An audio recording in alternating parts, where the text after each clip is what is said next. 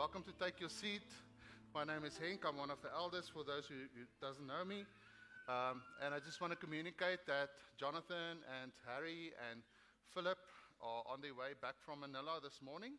So in our hearts, we can still pray for them for a safe travel back. And we trust that by next week, Jonathan will be ready to join us again. So we are busy with a very exciting sermon series. It's called Encounters with God. How exciting is that? Yes. And last week we started at the beginning. The first human being had an encounter with God, Adam and Eve. And today we're going to move forward to also a very old man, or a man that existed in ancient world, close to Adam, probably in the time of Abram. So it's one of the oldest books in the Bible. And it's a very popular story that we never like to go to. And it's the story of Job's encounter with God. Woo! So,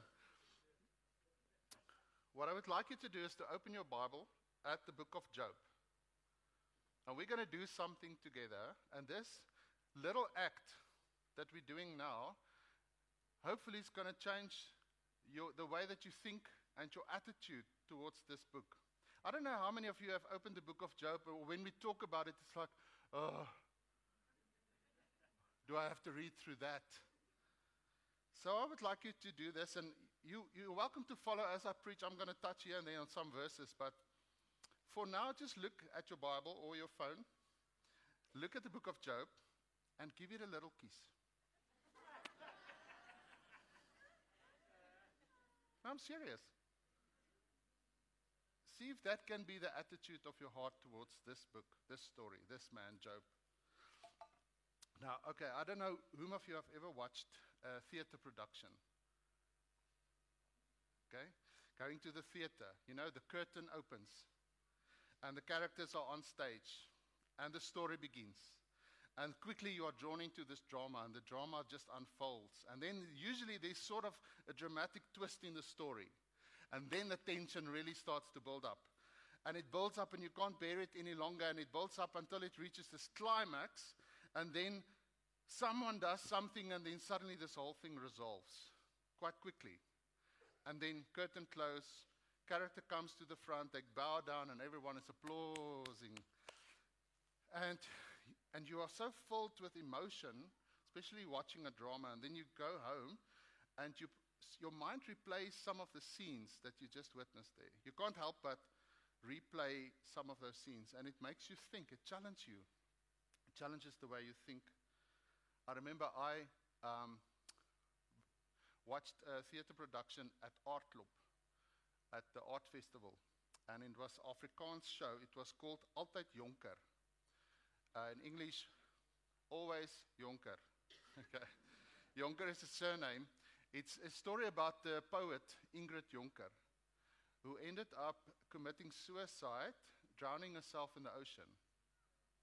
And the whole story was telling you, the drama was telling you the story of how she endured several emotional and sexual abuse in relationships with men, even as a little girl growing up, and how that has traumatized her, impacted her, and brought her to a place of utter misery, and then she took her own life. Oh, what a story. Who would watch that? But I remember going home, and there was this one scene that they had, the whole stage was filled with sea sand. And they had artificial walls set up on the stage. And then they had these male dancers. Those guys could dance, eh? And this girl that was playing Ingrid Jonker would stand in the middle, and then all these male dancers would come and dance all around her, and one by one, they would have a little dance with her. And then they leave her, and then the next dancer comes, and he twists and twirls her, and then he leaves, and then the next dancer comes. But every time they go around, they would kick up the sand, and you just see the sea sand going up. Such a dramatic scene, but so impactful. It was not no sexual content, but you knew in that moment, that scene symbolizes what she was going through. All these men that had their turns. And I still today, and I mean that's many years ago, I still remember that scene. I still remember that story. I still know the story of Ingrid Jonker very well, and I didn't know her before the show. It impacted my life. It was dramatic. Why am I saying that? It's the book of Job is written in a certain style. It's written in a very theatric, dramatic style. So yes, it's a story of a man. But the way the text is written is almost like a Shakespearean theater show. And that's why sometimes you disengage with the text when you read the Bible. Because you read it as a story and then it becomes too intense and you can't see the point of all these dialogue and conversations. And then you get lost the plot altogether, and by chapter 7, you're out. And you miss the greatest part. I'm going to take you to the greatest part today. So, curtain open, character on stage, Job. We're going to start. So there was a man named Job. He was blameless and upright. He shunned evil. He feared God. A churchgoer, a Christian, if we would say.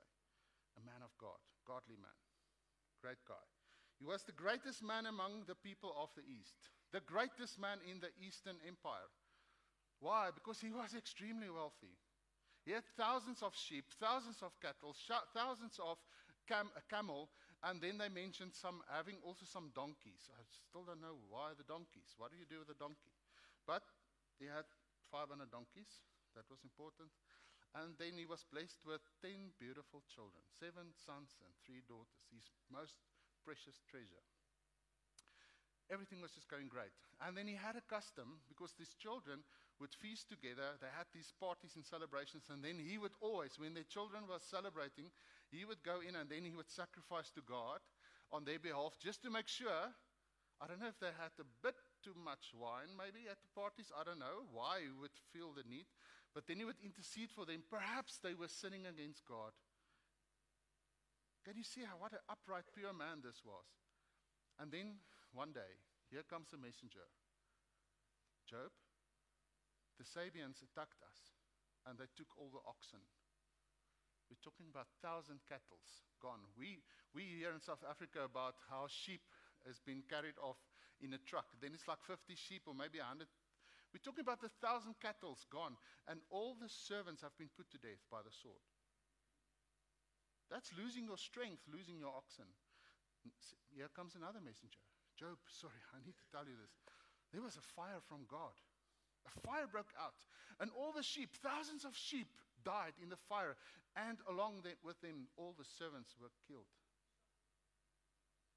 Het jy skaap choppie verloor, Job? Another messenger. Job, if that wasn't enough, I have to tell you, the Chaldeans came and they attacked us. And they took all your camel, because they're after camels, those guys. And they killed your servants. What's going on here? I couldn't even bear the news of the oxen, then the sheep, now the camel. And here comes another messenger. Job, I don't know how to tell you this. But your children were having one of their festivals. And there came a mighty wind from the east. And it shook the foundations of the house. The house collapsed. I'm sorry to tell you, Job, they're all dead.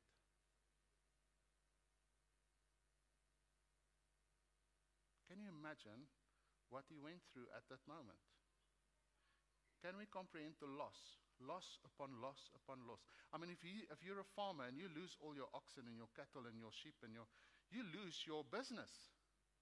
You lose your income. So let's get real today. Whom of you would still be smiley facey if you lose your job?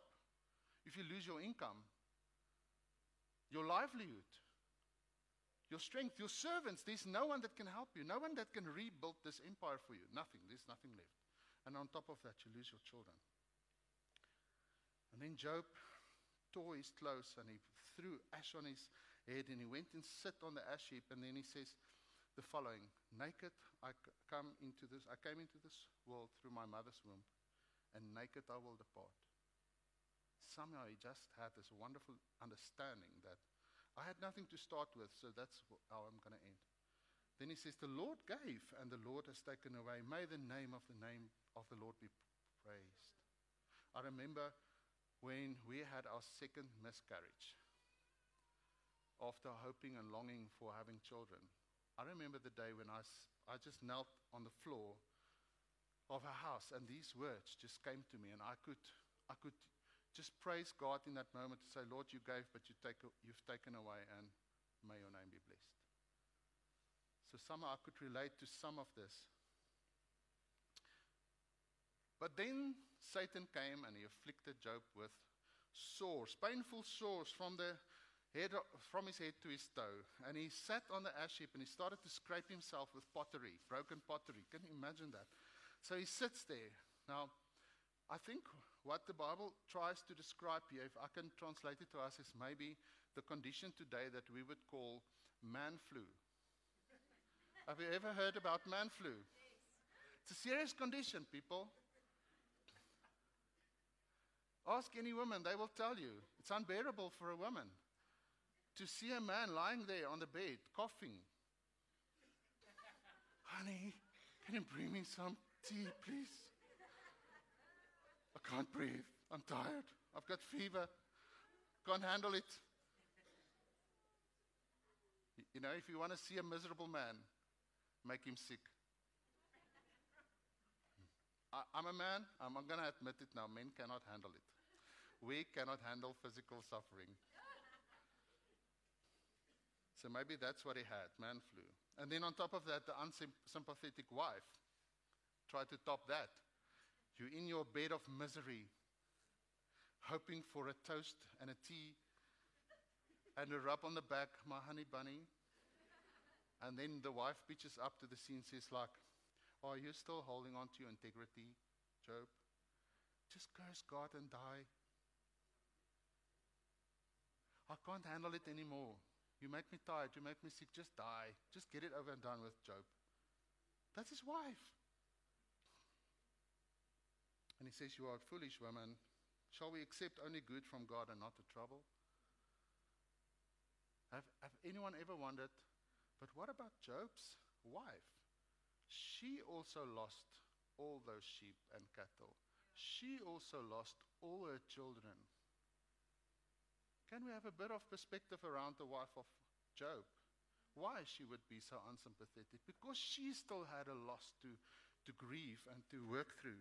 And then came the friends of Job. From very far, they said, when they heard about the troubles of Job, they agreed to come together, these three friends, Eliphaz, Bildad, and Zophar. And they set out from their homes, come together to go and sympathize with him. That's the mission. We're going to go and sympathize and bring comfort to him. Remember this. When you hear about your friend in trouble, isn't that why you go and visit them? You want to go and sympathize. When someone passes away, what do? Ek is so jammer. I'm so sorry to hear about the loss. And then when they came and they saw him from a distance, the Bible says they could hardly recognize him. And they wept aloud. I always giggle when I see that in the Bible, when it talks about men weeping aloud. It means ugly cry. That's me weeping aloud. It's uncontrollably. It's not a nice, very, private weeping. It takes quite a lot to bring a man to a place of loud weeping. Can you imagine the impact of them seeing their friend like that? It reminds me of the COVID season. Me and my wife visiting Harry and Wendy that was staying in this little house here, and they were just lying there on the bed. We could only watch them through the window because we were not allowed to go in. And they were lying there like these dead bodies. They were just, and it broke our hearts to see our friends like that. To see the sorrow. And sometimes this is how we feel. We don't know what to do. And then they tore their robes. The Old Testament are all full of that. Imagine today, you hear sad news and you see just the buttons opening up, tearing the robes, throwing ash on their faces, sitting down, and then the Bible says, they sat on the ground, and for 7 days and for 7 nights, they did not say a word. Nothing. Because of the intense sorrow, the suffering. And I think in the whole story, that was probably the best thing that they've done. You know, when you go through something like that, all you need is a friend that would just come into your space, into your home. Don't meet you at the coffee shop. Come into your house. Sit in your pain. Sit in your sorrow. And please don't say a word. Up until then, it was quite good. And then Job broke the ice after 7 days. And he cursed the day of his birth. may the day of my birth perish, and the night it was said, a boy is born. Oh, and he's so dramatic. He goes on, he says, that day may it turn into darkness, may a cloud settle over it, may blackness overwhelm it. No wonder by chapter 5 you're out of the book, eh? That night, may thick darkness seize it, may no shout of joy be heard in it, may it not be included among the days, may or entered into the months. May those who curse days curse that day. Are there some people that curse days? There seems to be this population of people that have the habit of cursing days. Let them curse that day, he says. For he did not shut the doors of the womb on me to hide trouble from my eyes. I can sort of relate to this because I'm about to change my birthday from July to February. So in a way, I think I'm also cursing my birthday. And I imagine me having a February summer pool party, and I'm going to sit on that big pink flamingo on the swimming pool, and I'm just going to lie there in the sun. And I'm going to have a little drink with this umbrella like that, have a nice sip. Oh, it's going to be lovely. And we're going to have a nice American barbecue. Why? First of all, I don't like the winter. I don't like having a birthday in the winter. It's very cold and unpleasant. But maybe the real reason why is 3 years ago, 2020, during lockdown, my dad passed away on the day before my birthday. On the Sunday, we were still gathering with some of our friends who are here today. We had a wonderful lunch, but I knew the time came. And I remember saying to my wife, I know you had a surprise in terms of a chocolate cake. You better bring it out because we don't have a lot of time. And I remember still having that bite of chocolate cake when we got the news. My dad passed away.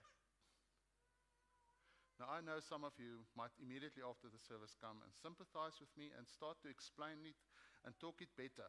And you're going to say, but at least you will always remember your dad. Yes, I will. He made sure of that. At least, there's always this at least, and we can't always come up with these at least, but we've got these reasons why we try to talk it better. I'm sorry to break the news. What doesn't matter what you say. For me, at the moment, it's unpleasant, and my plan is to change it to another day. I'm going to celebrate on another day. Maybe later I will celebrate back in July, but for now, no. Doesn't matter how you're going to talk it better. It's not changing the way I feel. And that's how he felt, but I think worse. And then he started to get to the place where he asked the why question. Have you ever got to a place in your life where you started to ask why?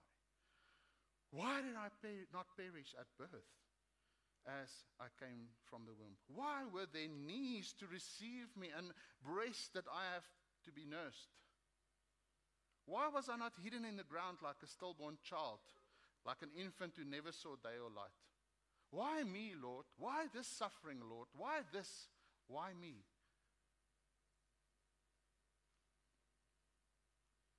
And maybe that was the cue for the friends to say, well, let's help him out, because we know the answer. Don't we all, You walk into a situation, people go through extreme suffering, and somehow you think you know instinctively what the answer is. We try to trace the cause. It must be that, it must be that. Maybe you have sinned, maybe you've done something wrong, maybe you eaten the wrong thing, maybe, what did you eat last night? Maybe it's that, maybe it's that. Oh, maybe it's you've got a grandmother that's been involved in Freemasonry. That's why. And we all have the stories of why, and we come with these answers, hoping that it's going to bring ease to the pain. Friend number 1, Eliphaz, pitches up. He says things like, a word came to me secretly, a whisper, a dream, a voice, and it said to me some things, and I'm saying to you, listen to me, Job, and I will explain to you, I will tell you what I've seen, what wise men have declared to me. And he sums it up like this. He says, all the days of the wicked man, he suffers torment. Let me explain to you why you're suffering. You're wicked, Job. Call out if you will, but no one will answer you, Job. Only if I knew where to find him. Have you ever tried to cheer someone up or bring a solution and they just go right back into the pain like they don't even hear or see any hope or any answer? He says, blessed is the man whom God corrects. Don't despise the discipline of the Almighty. Submit to God and prosperity will come back to you. Job said, I will not keep silent. I will speak out of the anguish of my spirit. I will complain with bitterness of my soul. Oh, that God would willingly crush me and let me loose out of his hand and cut me off. Can I just die? Why did you make me your target, Lord? Have I become a burden to you, Lord? So he's just going on and on and on. Doesn't matter what his friend is saying. But what is this friend actually saying? He's saying the following. If you study all the words that he's been speaking, and actually made 3 speeches, he says, this transcendent God who is above and beyond creation couldn't be bothered about sinful people. He's too busy with more important things, Job. So you must be grateful that this God, this transcendent God, is actually bothered with you, spending time and wasting his time on you, allowing suffering as a way of disciplining you so that you can become a better person. You must be grateful, Job, that this God is actually bothering his effort with you. Friend number 2, Bildad. Does God pervert justice? When your children sinned against him, he gave them over to the penalty they deserved. How's that for sympathy? Job said, well, if it's a matter of justice, who will summon him? Even if I summoned him and he responded, I don't believe he will give me a hearing. He takes a whole chapter on talking, he uses law language, court languages, and that was ancient civilization. They were not as undeveloped as we think they were. So by the way, he says, if someone would just come and arbitrate between us, lay his hand on both of us, and then free me from the rod of God, and free me from this torment. Can someone just free me from this torment? And Bildad says, Job, the lamp of the wicked is snuffed out. Don't you get it? If you're a wicked man, you're not going to last. Your fire is put out. The memory of him perishes on the earth. Terrors startle him. Calamity is hungry for him.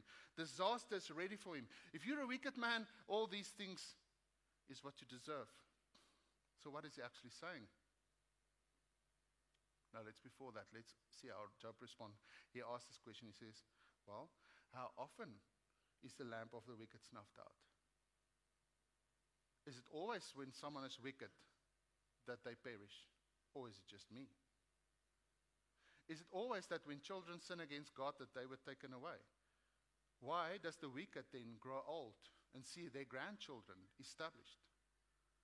Or is it just my children that is taken away when they sin? Something doesn't make sense. So what Bildad is actually saying, he says, this omnipotent, almighty God cannot be argued with. So you must just accept the fact that you lost your children because they were sinners and they deserve God's wrath. Job, just accept it. Friend number 3, Zophar. You say to God, my beliefs are lawless, I'm pure in your sight. Oh, how I wish God would speak and he would open the lips against you and reveal to you the secrets of wisdom. And he's saying in a way, if you listen to my words, you're going to get a lot of wisdom here today, Job. And Job says, wisdom will die with you. I love his responses. You are worthless physicians, all of you. If only you would altogether be silent. In another way, he would say, if you would just shut up. For you, that will be wisdom. And he says, Job, the joy of the godless is only for a moment. Terrors, calamity, floods, fire, all these things will come upon them. It's God's wrath that's for them. It's God's allotted wrath for them. Listen to me. And then Job says, well, how often does calamity come upon them? The fate that God allots in his anger. Does it happen all the time, or does it just happen with me? Is God consistent then in this, or is it just me? So what is Zophar saying? He says, this omniscient, all-wise God who knows everything, even knows that you might be sinning unconsciously. So even if you think that you're not sinning, God who knows everything knows that somewhere you have been sinning, and that's why this has happened. Job, accept the fact that you are a sinner. Point. You're wicked, and therefore you deserve God's punishment. That was the 3 friends that set out all the way to come and sympathize with him and bring him comfort. Is Is that the way we comfort people around us when they suffer? Do we speak because we want to help them? Me and Lorna had a conversation the other day, and she said something. She said, I don't think we speak because we want to help them. Sometimes I think we speak because the discomfort of their pain becomes unbearable for us. We just want it to make it go away. And then Job goes into the speech. He says, miserable comforters are all of you. How long will you torment me and crush me with your words? Shamelessly you attack me. Have pity on me, my friends. Have pity. For the hand of God has struck me. My face is red with weeping. Deep shadows on my eyes. My spirit is broken. Keep silent and let me speak. He's saying, it's God. Don't you get it? It's not me. It's him. He says, ask the animals. They will tell you. Ask the birds. Ask the fish. They will teach you. They will inform you that it was God. It's the hand of the Lord. He has wronged me. Even if I cry out, he would say, I've been wronged. I get no answer. Even if I call for help, there's no justice. This is unfair. And he says to God, why do you hide your face from me and consider me your enemy? It's like the words of Jesus on the cross, eh? My Father, why have you forsaken me? And then he says, oh, that my words were recorded, written on a scroll. Job, 40 chapters have been written in the Bible. All your words have been recorded. Okay. And he makes these beautiful words. He says, I know that my Redeemer lives. And though he slay me, yet I will hope in him. Shame, man, the fact that he had to encourage himself. He had 3 friends and a wife who could build him up. He had to encourage himself. But then he says, only grant me these 2 things. God, withdraw your hand from me and take away this torment. And then he says to God, then summon me and I will answer. Or let me speak and you reply. I'm ready for you, God. We're going to have a talk. And then so the 3 friends departed from Job because they felt he was just justifying himself. And then this random young guy, Elihu, became very angry. And we see him speaking. He says, I'm young in years. I thought, let age speak, let them bring wisdom. But he says, none of you has succeeded in helping Job to understand that he's wrong. Inside me, I'm like a bottled up wine. I'm ready to burst. Can I just speak and get some relief? I'm ready to speak. Isn't that typical of a younger generation? They just have all the answers and they're always ready to say it. Okay, so, and then he makes the statement. He says, I get my wisdom from the Almighty, his breath in me. And then he says this, he says, one perfect in knowledge is here with you. Wow. Yes, how's that for arrogance? I've got all the answers, Job. I'm young, but I'm perfect in knowledge, let me tell you now. Listen to my words. And then he says, for God does speak in a dream, in a vision, he speaks in your ears, and then terrify them with warnings, or a man is chastened on a bed of pain. Job, let me tell you, God has been speaking to you, but you didn't listen to him. It's because you didn't listen to God that you ended up in this bed of pain. For God does these things to a man twice, 3 times, and to turn them back from the pit. It's unthinkable that God would do any wrong. And then he goes and he says, God is exalted in power. Great is our God, beyond all understanding. Who can understand how he spread out the clouds? How he thunders from his pavilion. He fills his hand with lightning and commands it to strike the mark. Thunder announces his coming storm, and at that my heart pounds. It jumps a beat. Listen to the roar of his voice, the rumbling that comes from his mouth. Very dramatic, eh? Can he just say God is speaking? No, he has to add drama. God's voice thunders in marvelous ways. What is he actually saying? He says, this majestic, almighty God is beyond our reach and exalted in power and righteousness and justice. He doesn't oppress. It's not him. It's because you didn't listen. If you only listen to his voice, you would know. And finally, the Lord responded out of the storm. Funny how there first had to come a storm over and above all the suffering. Storm, rain, hail, thunder, lightning. I don't know whom of you are like some of us in our family. When there's a storm, you get afraid and you just want to sort of hide in your bed when you hear that lightning like that strikes. So God first manifested in a storm that this guy was talking about. God says, oh, you're referring to the storm. thunderstorms, lightning. Okay, let me show you. God pitches up. And then out of the storm, God speaks.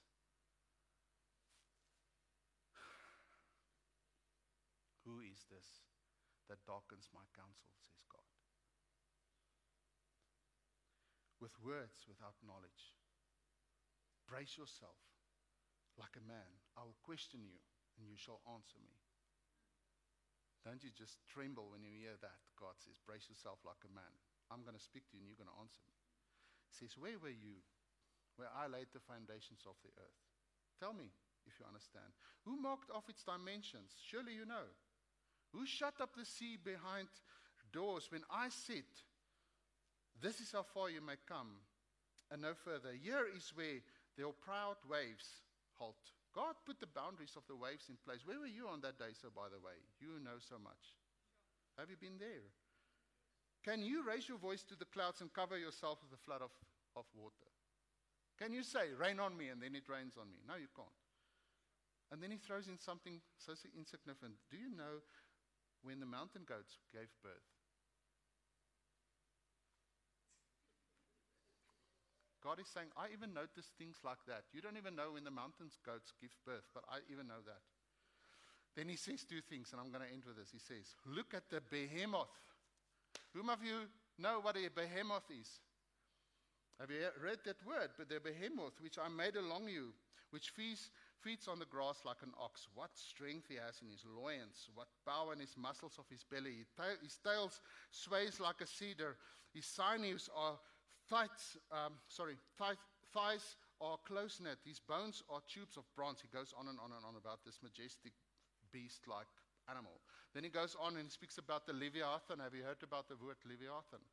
And he says, can you pull the Leviathan with a fish hook?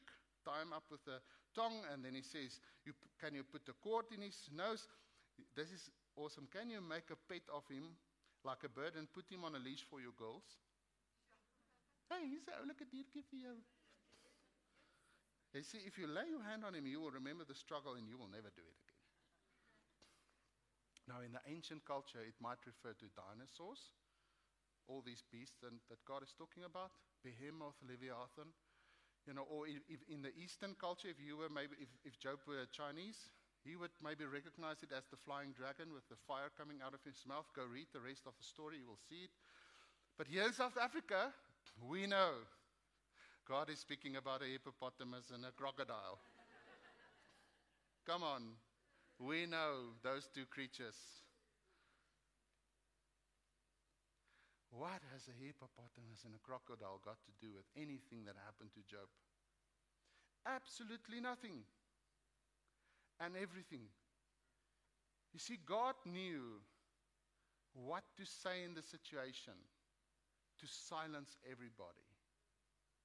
God just draws his attention away from all of this and he says, just look here. Just look up. Look to the sky. Look at what I made. Look here. Can you see the almighty power of God? Can you see the wisdom of God? Can you see the knowledge of God? Can you see that I'm God, Job? Can you get a new perspective? Yes. One word of God. And he uses something that's actually so irrelevant, talking about maybe for us a hippopotamus and a crocodile. And it was so effective because Job says, I'm unworthy. How can I reply to you? I put my hand over my mouth. I spoke once, but I have no answer. Twice, and I will say no more because I spoke things that I don't understand that's too wonderful for me. I realize now, I don't know what I'm talking about. And then he says, my ears have heard of you, but now my eyes have seen you. I've seen God in my storm, in my sickness, in my pain. And when you see God revealed in your situation, something changes. And then he says, I despise myself, I repent. You see the power of repentance? The moment he repents, God says, okay, great, Job, now get up from your feet. Now you go. You see these three friends of yours. They were miserable in the way that they represented me. They sinned. Now, Job, you do an offering for them. Pray for them. Because they've sinned against me. And then the Bible says when Job prayed for his friends, God restored his lot. And he became even more wealthy than he was before. His livestock went up from 11,500 livestock to 23,000 livestock.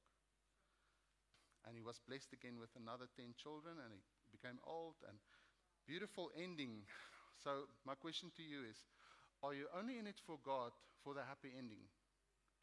Is it all about your prosperity, and then you're happy? As long as God can give me my cattle back, then I'm in. It doesn't seem to be the emphasis of the story here. Or can you come to a place where you gain something much more valuable than cattle and all of that? Where you find God revealed to you, your maker, your creator. So in this encounter with God, this is what happened. Job suffered greatly, even if he was a righteous man. One of its biggest mysteries in this world. Why do good people have to suffer? And then Job suffered even more at the hand of his friends' words. The way that they hoped or tried to sympathize made him suffer more. Shall we not be those friends who add suffering to people that's already in pain? His situation remained unchanged through the clever words of these people that spoke of knowledge, but without the wisdom to apply to the situation. But Job's situation changed dramatically when God spoke a word, one word of God. And it transformed. It's the same word of God in the beginning, where it says, when the creation started, God said, let there be light, and there was light. It's the same God, same word. God's word has got power to bring change. Do you trust God for a change in your situation? It's not just God speaking words. It's not about the use of words and understanding and meaning. It's the power in the word of God that transforms your life and brings change. And here's the beautiful part. God never answered the why question to Job. Yet, Job was able to get up from that pain and to continue with his life and walk into the newness of the rest of his life, which seems to be much more blessed than before. Sometimes we get so fixated on the why question, and we go into people's situation thinking and feeling that we need to give an answer to their why questions. And even God didn't bother even. He says, let's put that question aside, but let me reveal myself to you. Let's close our eyes. I want to quote the words of the song, and we're going to sing it now as an ending.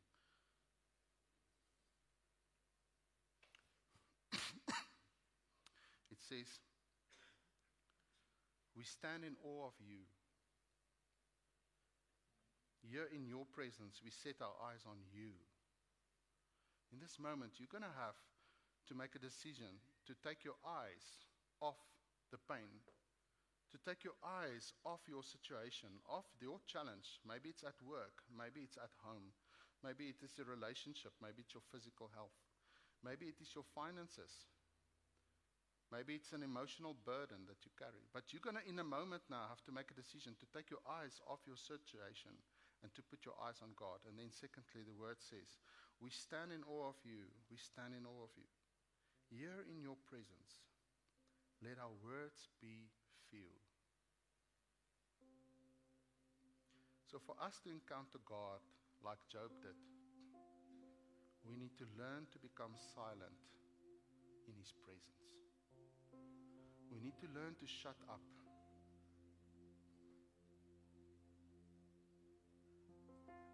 We need to learn to let our words be few so that God may speak. And even if it's not for our own situations, maybe today you sit here and you are aware of people around you that are suffering greatly.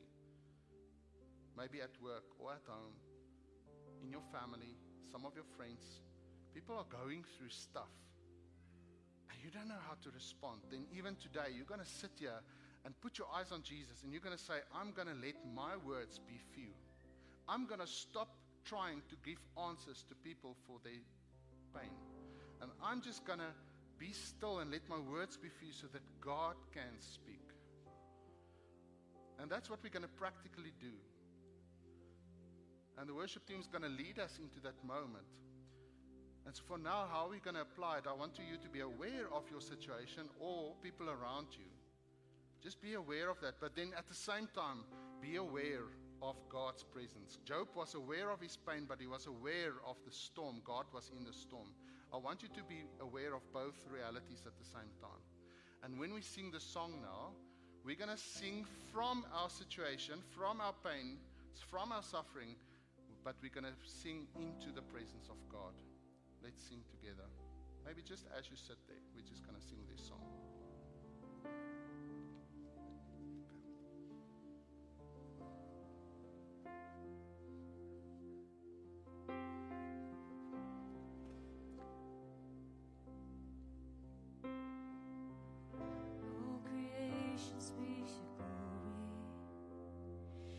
Angels declare you are worthy.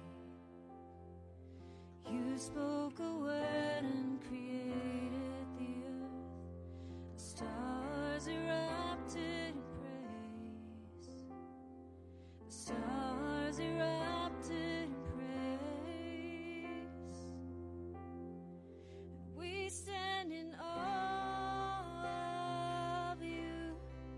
We stand in awe.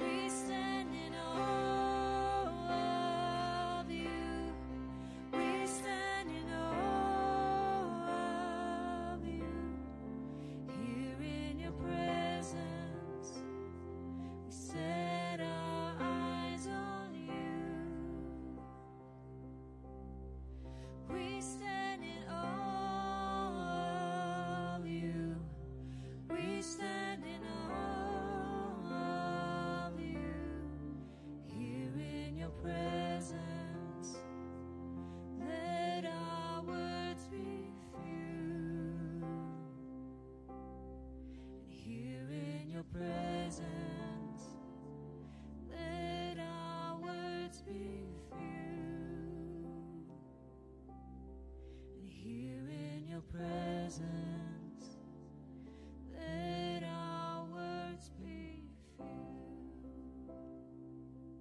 Family, we're going to give a moment for you to just listen to the voice of the Lord and what He's saying to your heart right now. Let Him speak in this time as we are quiet before Him. Thank you, Lord Jesus.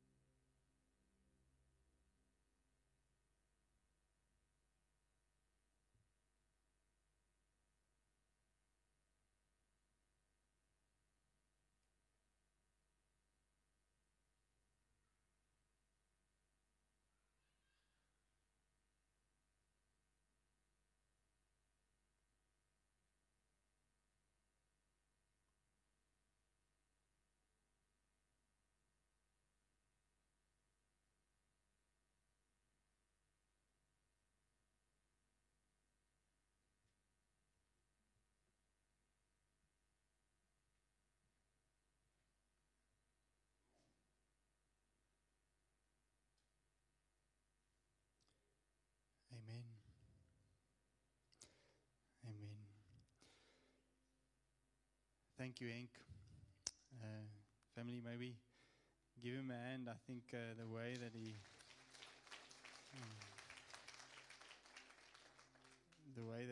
you communicated this message. This is such a deep theological truth as a foundation for us in our relationship with who God is and who we are. And you did it so well. So, Henk, thank you so much for preparing well and for the way that you led the service. Family, we've come to the end of the service. Thank you for joining us this morning. I'd like to remind those that are new, would like to get to know a bit more about who we are, to join the Newcomers Corner. You'll meet with Pierre and Lorna. So please join us for that. Also, family, don't rush off. Please join us for coffee and fellowship afterwards. For those of you that are going on holidays, that might be traveling, we wish you safe travels and a good rest. And if you've got holiday, may you go with God and remain in His presence and enjoy Him as you go and come back safe. But family, the rest of us, we see you during the week in our Connect groups, and we see you on Sunday again, God willing. So have a blessed Sunday. Amen.